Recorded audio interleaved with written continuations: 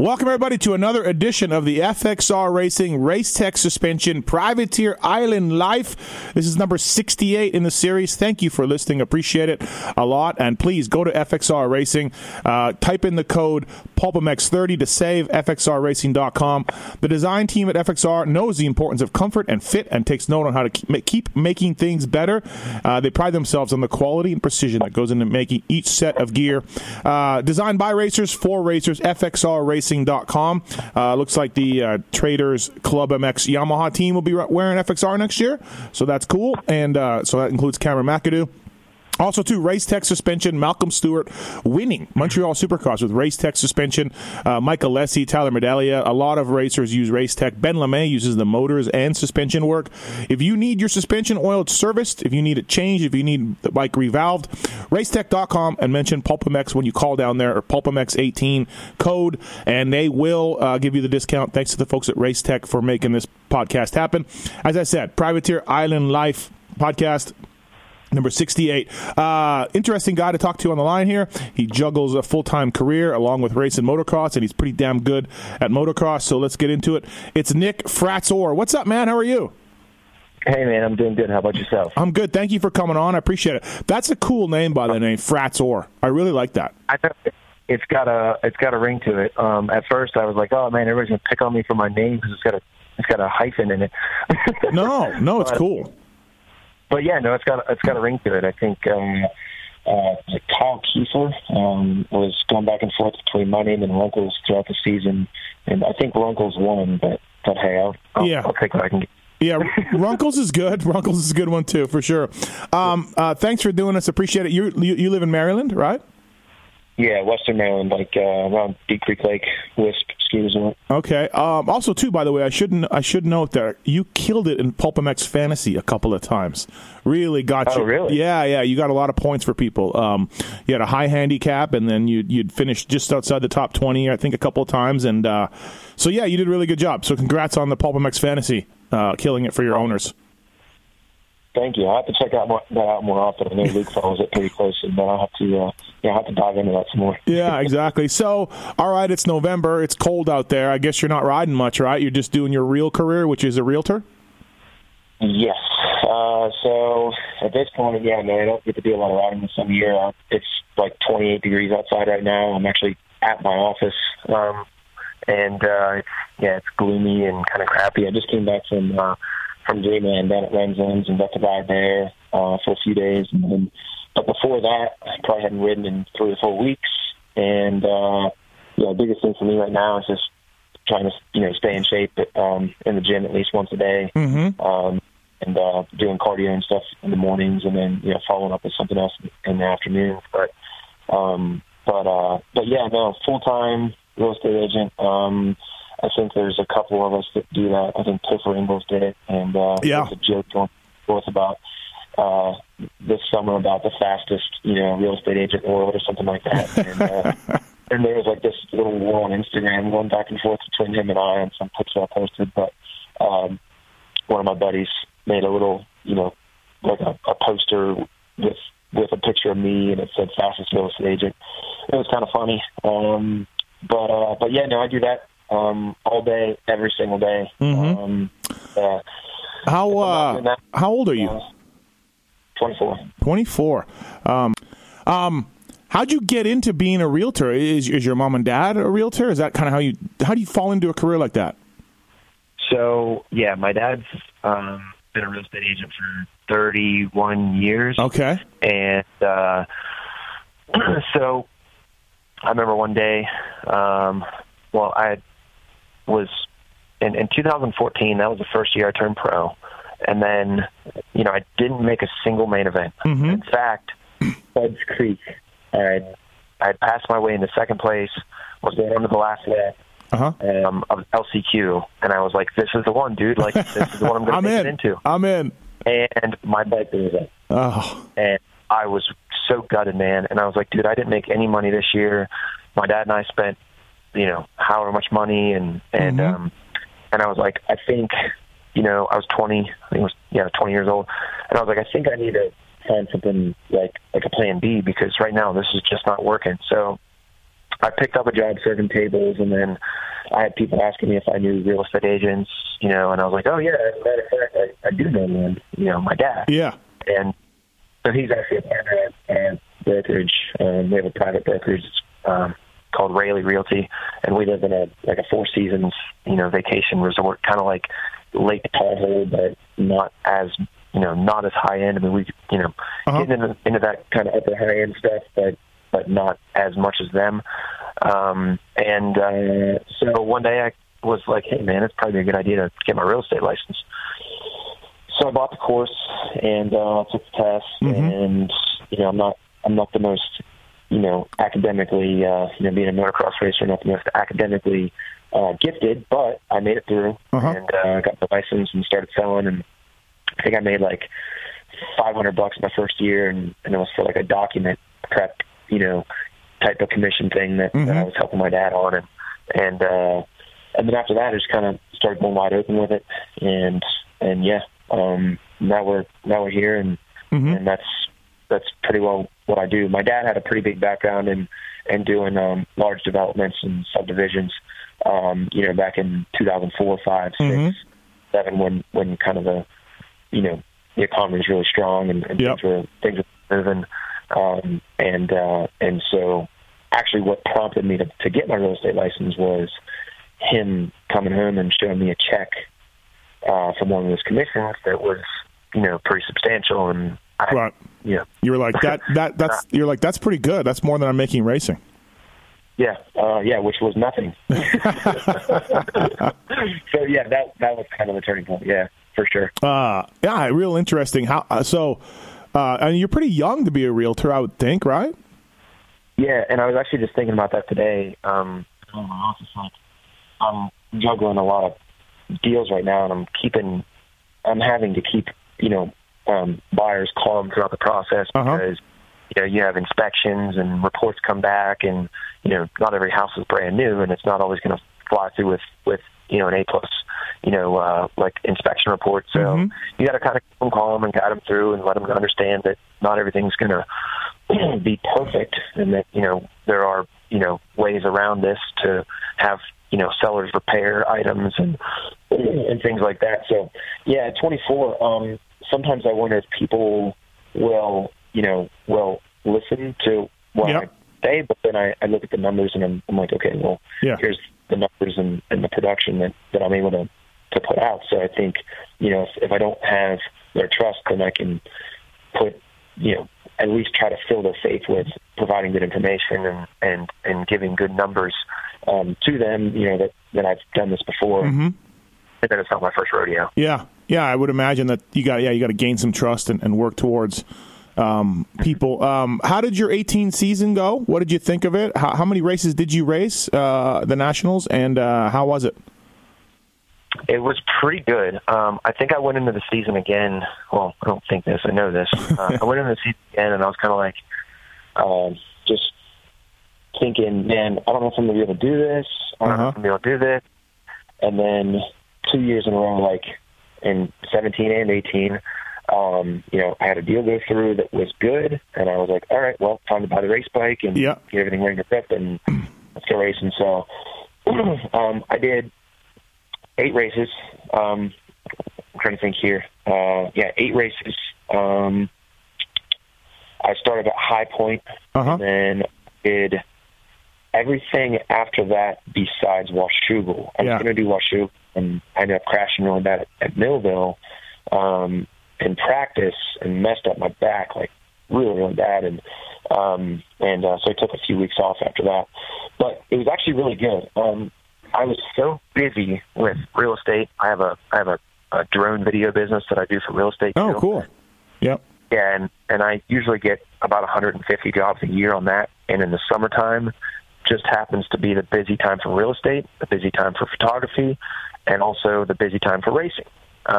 So, you put all those things together, and it your sleep starts to go away. You sleep on the road sometimes. But no, it was good. On paper, I got a 19th at Unadilla in the first moto. That was the first pro point I ever scored. I was really, really pumped on that. That was like, I saw the pit board come around, and and I was in like 20-something, and then 23rd or 24th, and then I like kept dropping down, and I actually finished that race with no goggles. So well, you and everyone else, I think. yeah, I don't think anybody finished with goggles. Yeah. I got one lap on 21 tear-offs on the first moto. So like I got rid of everything I had, and in one lap. And then I went in, and Knowles gave me another set, and then I went out and I got like 3 laps out of that. And I think we were only doing 20-minute motos, or I don't know. If did they shorten it? I don't remember if they did or not. I couldn't remember. Yeah, I can't remember. But then I got like maybe 4 laps out of that set. I was real conservative. Yeah. And then I ripped them off. And then I saw the pit board, and I was like, I can't pull off, dude. I got to keep going. You saw the pit board. You were 19th. You mean that was? Yeah. I was clicking people off. Around 23, and then I moved my way down to 19th, and that's where I finished. And that was probably the highlight of the year, I would say. No doubt about it. Just because that was so gnarly, dude. Yeah. And then Ironman, I'm trying to think, was, I thought Unadilla was going to be the muddiest race, but Ironman was another level. Yeah. That was another level. I had really good starts all year, though, and that was really, like, that's always exciting to start up front. I started, I had like a 6th and an 8th place finish at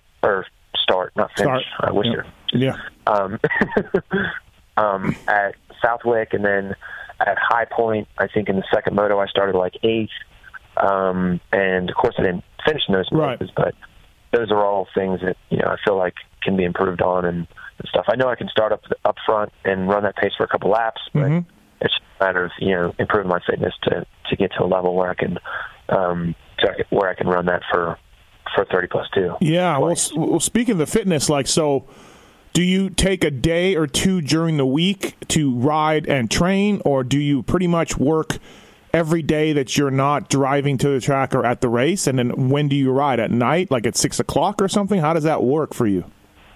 Well, honestly, there's no set schedule on riding because, I know I got to wake up early and get to the gym first thing, because if I don't do it in the morning, the chances of it happening in the afternoon in the middle of the summer when I'm out with clients doing pictures and maybe trying to ride too is very, very slim. So I wake up, get a workout in, and then I pretty much plan my day around, around real estate. And then, if I'm able to ride, then that's good. I have a track at my house. Do you? So okay. I don't have to go far. But sometimes, the way our contracts work in Maryland, everything's time is of the essence. So you got to, and everything's enforceable on those time frames. So you got to, sometimes it's, the time crunch can get pretty. Oh, okay. I see what you mean. Yeah, as far as closing it, as far as getting all the documents in and receiving everything and pushing everything through type deal, you mean? Yeah. Exactly. And, just meeting deadlines and things like that. But there's a couple tracks by my house that I'll go ride at, like Tomahawk has Wednesday practice, and then they have practice on the weekends too, and I'll go ride down there sometimes. It's got to be planned out just because, it has to be like, I'm going to go down there, that has to be my plan for the day, and everything else revolves around that. But if it's not a Wednesday at Tomahawk, it's pretty much work, and then, if I have time to ride, I don't know that much about the realty business, but I do know it's very competitive, and if you miss a call or you miss a text or whatever, someone could be moving on, and it could be costing you a lot of money, right? So, I mean, I imagine even when you're doing motos, you're like, okay, I just finished my 30. I got to come in and check my phone right away to make sure I can handle some business.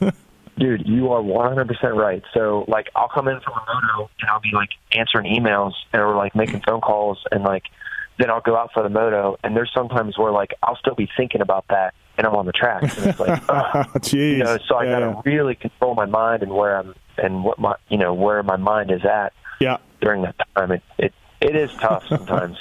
I'll admit it. Yeah, no, I would think that would really affect you, no doubt.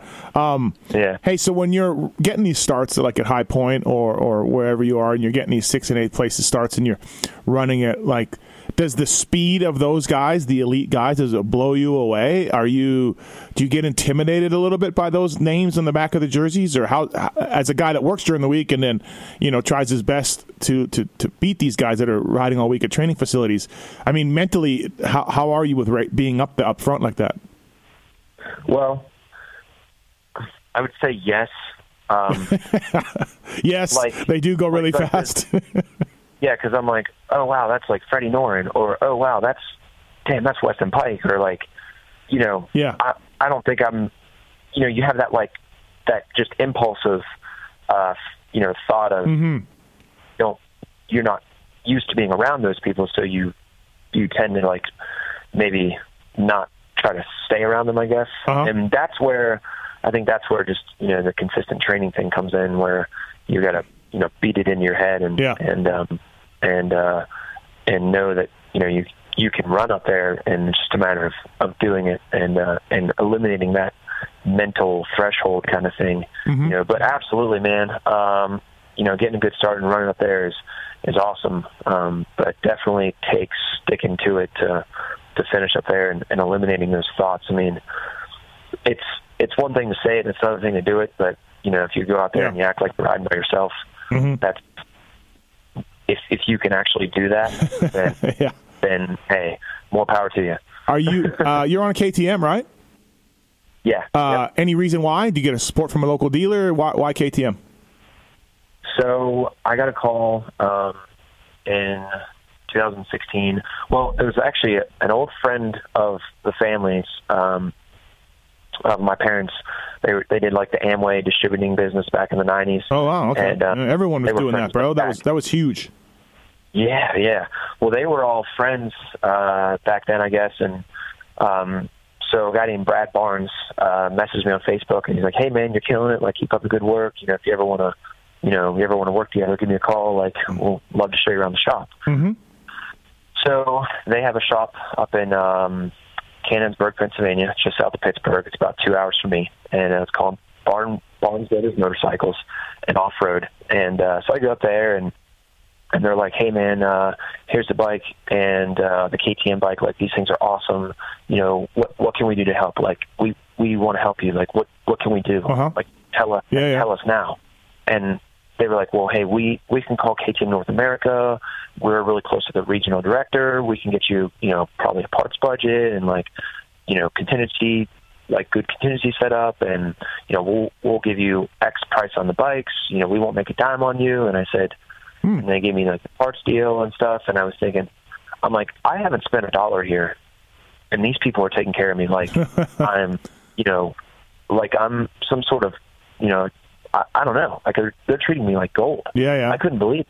And it was no question for me of where I wanted to, spend my money and buy my bikes from and all that stuff. So that's cool. I've been with them, and they actually own a lake house here, which works out pretty good. But I've been with them for 2 years now, and that's probably the best move I've made. And getting on those KTMs, like the technology with those bikes is incredible. And Factory Connection does my suspension. I get a pipe from FMF. Renegade sends me some fuel, and that's it. It's a go from there. It's a go from there, man. Nick Fratz-Orr on the FXR Racing Race Tech Suspension Privateer Island Life podcast, number 68. Use the code PulpMX30 at FXRRacing.com to check out, and also use PulpMX18 code at Racetech to get some suspension work done or motor work done. Help these guys out, and because they support a show like this that allows us to talk to privateers each and every week. Nick, so what's the plan for 19? Do you have anything lined up? Do you know what you're doing? Obviously, like your realtor business is humming along, but same idea, East Coast Nationals? I think so, yeah. I mean, right now I'm looking at kind of doing the same thing, maybe a few less rounds, just because it was so hectic this year with just juggling everything. So here's kind of what I had in mind. I think I'm going to start reaching out to a couple private parties, friends of mine that I've met over the last couple of years, and that through real estate and through racing, and seeing if I can put together a program where maybe I can get some of my costs covered to go racing, because it's just, like I'm out there spending all this time in real estate so I can afford to spend $40,000, dollars to go racing. Yeah. And so it's like, and the deeper I want to dive into racing, the deeper I have to dive into real estate. Right. And, and that's a double-edged sword. So, for me, at this point, I would like to do at least 5 races, High Point, WW Ranch, Redbud, Southwick would be on the list, Budds Creek, because that's in my home state, and probably Ironman too. And then if I could pull something together and a little bit of help here and there, probably do Millville, maybe Washougal, and a couple other races. Outside of Budds, what's your favorite track? Outside of Budds, what's my favorite track? Well, I would probably have to say Redbud. Everybody says Redbud. It's Millville, Nick. Yeah, Millville is the answer. All right, well, in 2015, I had the gnarliest crash there ever. Okay. And that's not to say anything about the track. That was my fault. Yeah. And this year, too. But it just, man. It's gotten you. Yeah. I got shit kicked out of me there. Right. But that track is pretty badass. I won't lie. It's got all the sand and the elevation and the clay, all that stuff. It's pretty sweet. Your amateur career, how'd you do? Did you go to Loretta's much? How'd that work out for you? So I went to Loretta's, I think, 2010, 11, 12, and 13. And I never really had good results there. I was always trying something different. Like I would be riding a old beat-up bike, at the regional, and then I'd buy a brand new one and do all these engine mods and suspension stuff, for Loretta's. And I feel like I've never ridden a dirt bike before when I showed up on the new stuff. So I never really had any good luck there. I had like a couple of top 10 finishes, like in the A class and like in college boy and B class and stuff. I think my highlighted moment was getting a whole shot there. Me and Hayden Melross came together on the first lap of I don't know if it's Pro Sport, 450 Pro Sport, but we came together on the first lap there in 2013, broke my shifter off, and my bike was stuck in second gear. I rode the whole race in second gear and finished 12th. I was pretty pumped. That was like my highlight of like Loretta's moment. But amateur-wise, I never really like had any like big standout stuff. I was always kind of like in the thick of it, like in that top 5, top 3, and winning here and there. Started winning a few A races in 2013, and then after that, got my pro license and went pro. And actually, there was before I went pro, I was applying to college and had no intentions of racing anymore. So. Okay, so that was kind of interesting. Well, that's what I was going to ask you is kind of, so everyone, and myself included, I had this dream of racing pro and, making a living at it and being pretty good. And this is up when I was in Canada and all of that. And just like you did, and by the sounds of your results at Loretta's, I mean, you were pretty legit. To finish up there, it's no joke. I mean, you didn't win, but I imagine at some point you're like, yeah, that's my thing. That's my dream is to, be Ricky Carmichael or whoever, you know what I mean? Or Tim Ferry or somebody. But at some point, like you said, like you weren't making any money. Your dad was showing you a check how much he was making for real estate, and it's hard to, and you did it already, but it's hard to make that left turn, and some guys need to do it now and they refuse to, and I get it, but it is hard to make that left turn and be like, you know what, it ain't gonna happen, it's just not gonna happen. And it sounds like at some point, like you said, you had to make that choice, but it's tough, man. It's not easy to realize that, hey, I need to get a job.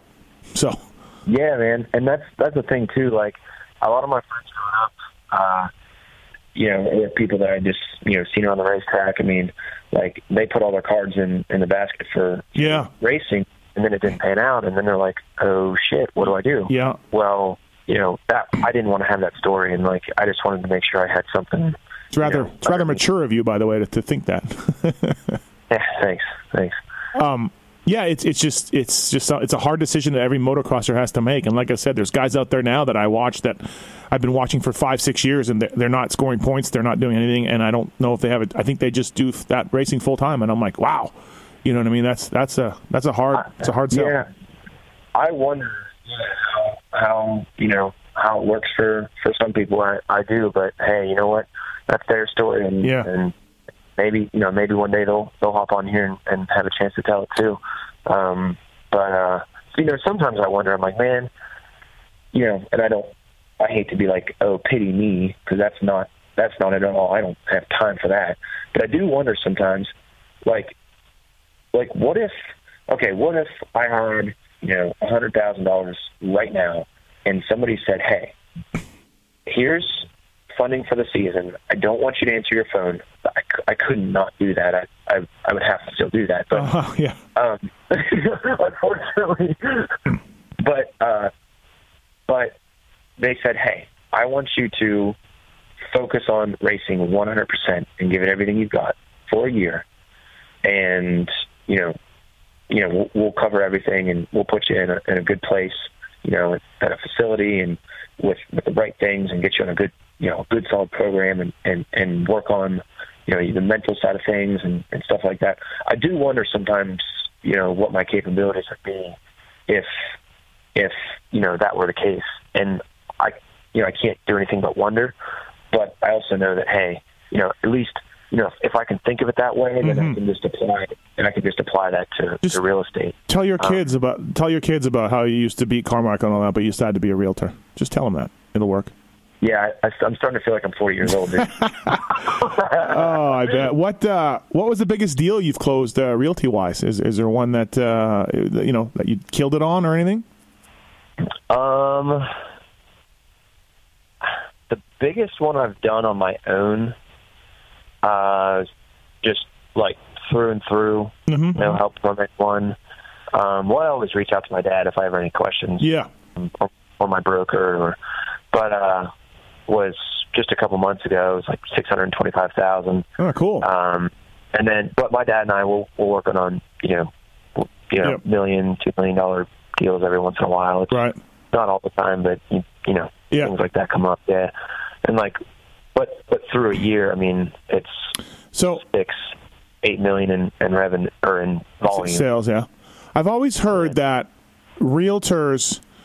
I've heard that you guys have access to the MLS stuff early, and you kind of have your finger on the pulse of what's going on. And I've always heard like, hey, you know what happens when these houses come up, foreclosures or short sales or whatever, or people walk away from them or whatever, is you realtors, Nick, you guys snag these up before anybody else so that you can turn around and flip them, because sometimes they're really cheap. Is this true? Yep. Is this true?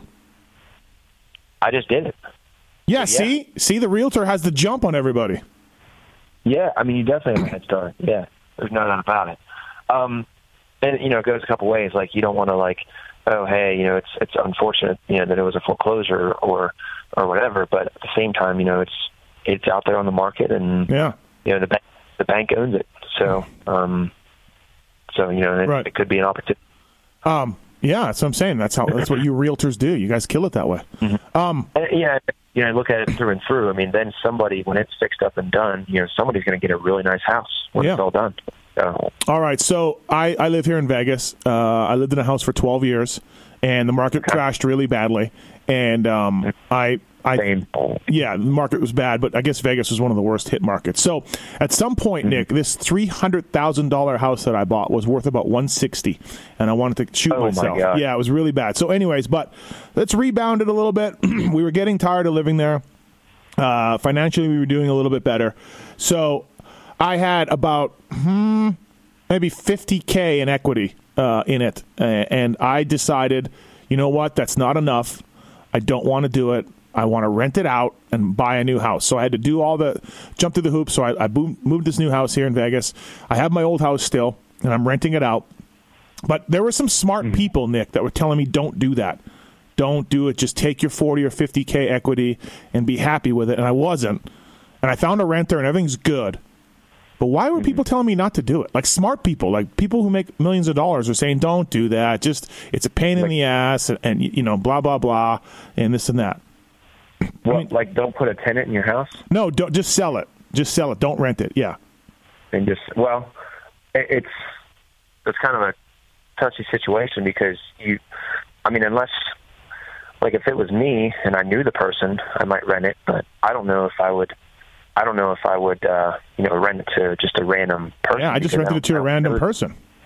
I don't know them, and I don't know how they live, and the cost of I mean, there's tax incentives if you're going to rent it. There's no doubt about it. And I'm not a CPA, but you can definitely talk with your guy about that. But with depreciation and things like that. But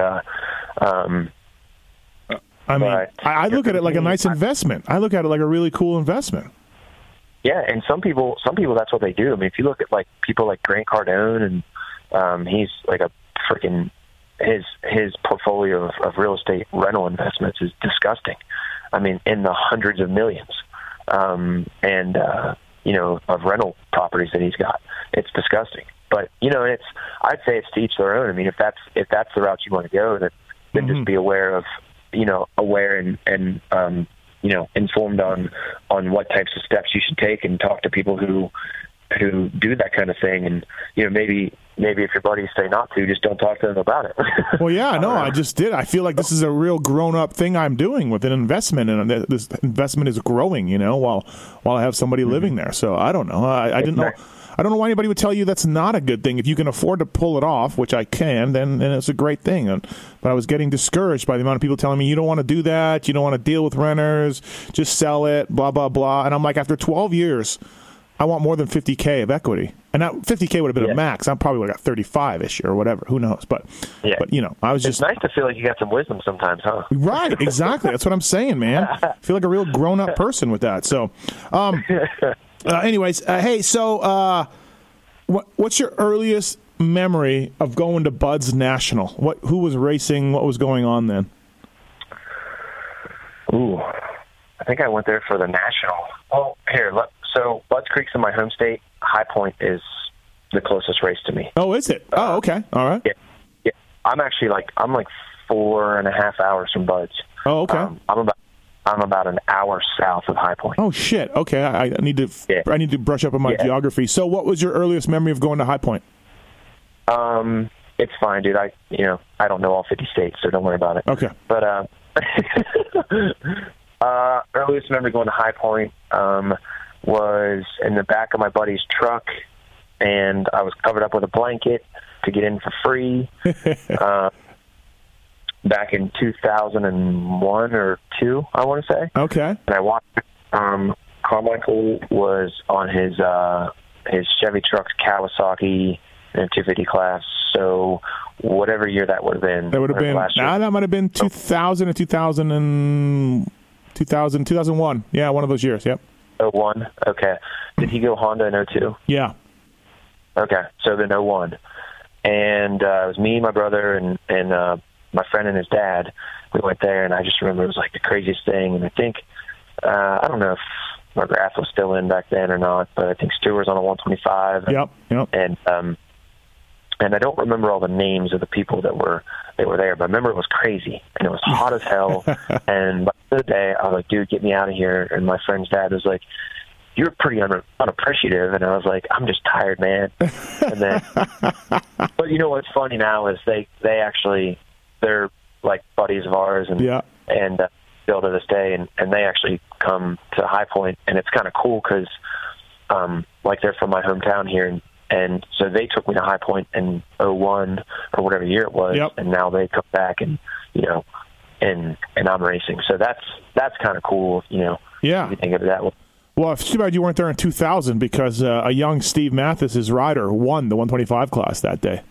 Just saying. I was a mechanic for Kelly Smith, and he won the 125 class in the mud. So.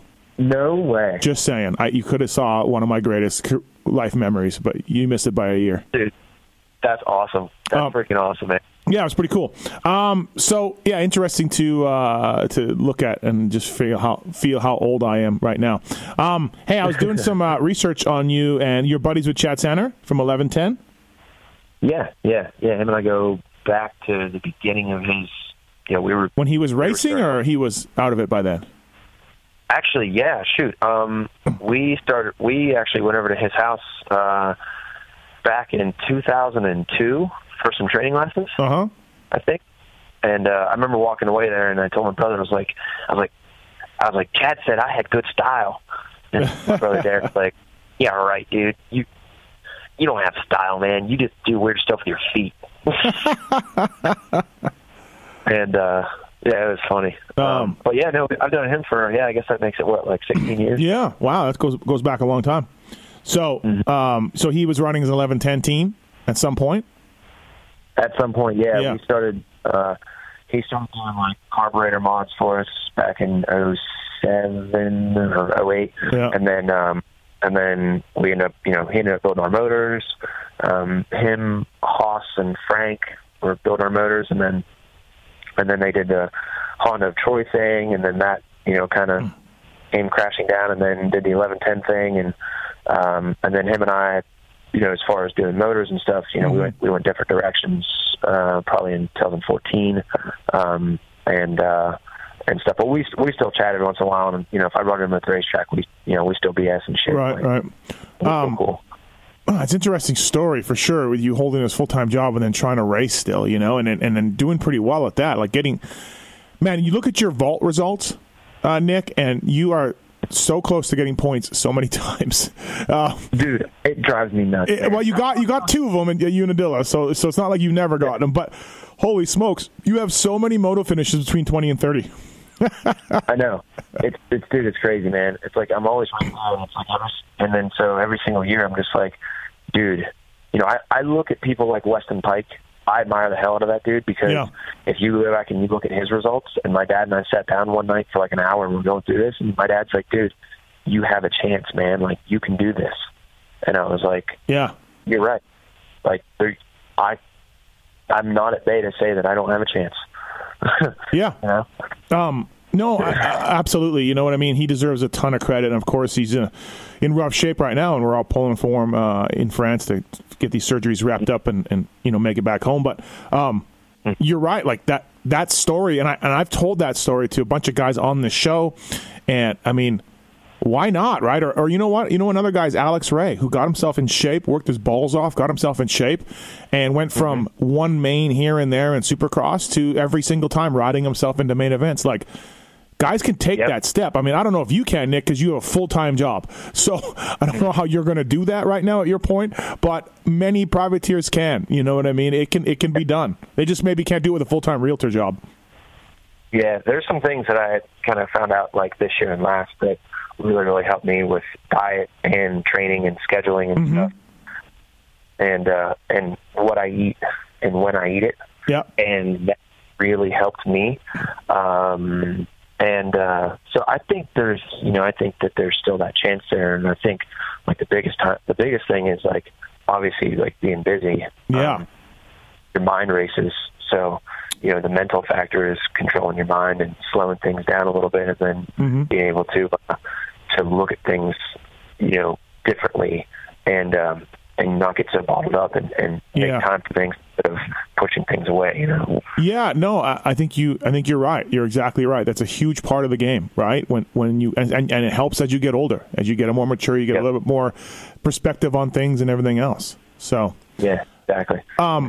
So this is the FXR Race Tech Suspension Privateer Island podcast, but I would be remiss. You wear Fly. Of course, they're a big part of my Pulp Show and everything else, and Max at Fly is a terrific dude. He helps you out. He had nothing but good things to say about you when I asked him. That's awesome. Awesome. Yeah, Max is a good dude. He's been helping me out since the end of 2014. Yep. Dude, everything that they've done for me, I can't thank them enough. They're pretty awesome. Yeah, they're good company for sure. FXR Racing, PulpMX 30 is the code. Another good company to save money with those guys. PulpMX 18 is the code to save at Race Tech Suspension as well. If you want to get some help from those guys, you can check that out. All right, Nick, anything else? Did we miss anything on the Privateer Island podcast?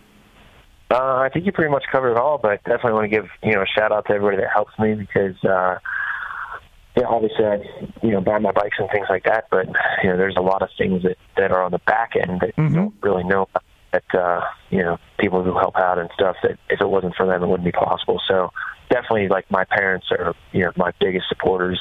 My brother Derek, he helps me out a lot, so family's definitely involved.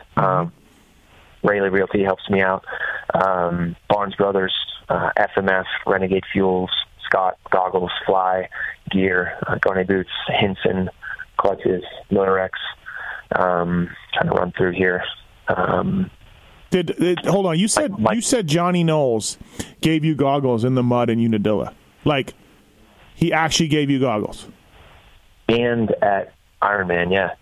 Wow. Which was look at Knowles having time for privateers. I love it. Yeah, I was so pumped, like, because like he looked at me and he was like, I know what he's here for. Well, we always have this thing with Knowles because like he gets hit up by so many people wanting so much stuff, and he doesn't have it in his budget, and he's always like, how many goggles do you think this guy sells for me? And we always bug him about it, but he always helps guys out in the end, but he's always complaining about it and his budget. My budget, and then he's helping guys, so we always laugh at him. So I'll probably do it again. I know he's busy. Yeah, I know he's like always super busy, so when he'll be like, hey man, what do you need? And I'll be like, well, I just, here's what I need for today. Yeah. And I always only ask for like the bare minimum because I don't want to be, that greedy person. But he always takes care of me. Like, yeah. If Knowles, if you're listening to this, man, thank you. He don't listen, but Knowles is a good guy. He's a good friend of mine, and I will bug the shit out of him and say, what about your budget?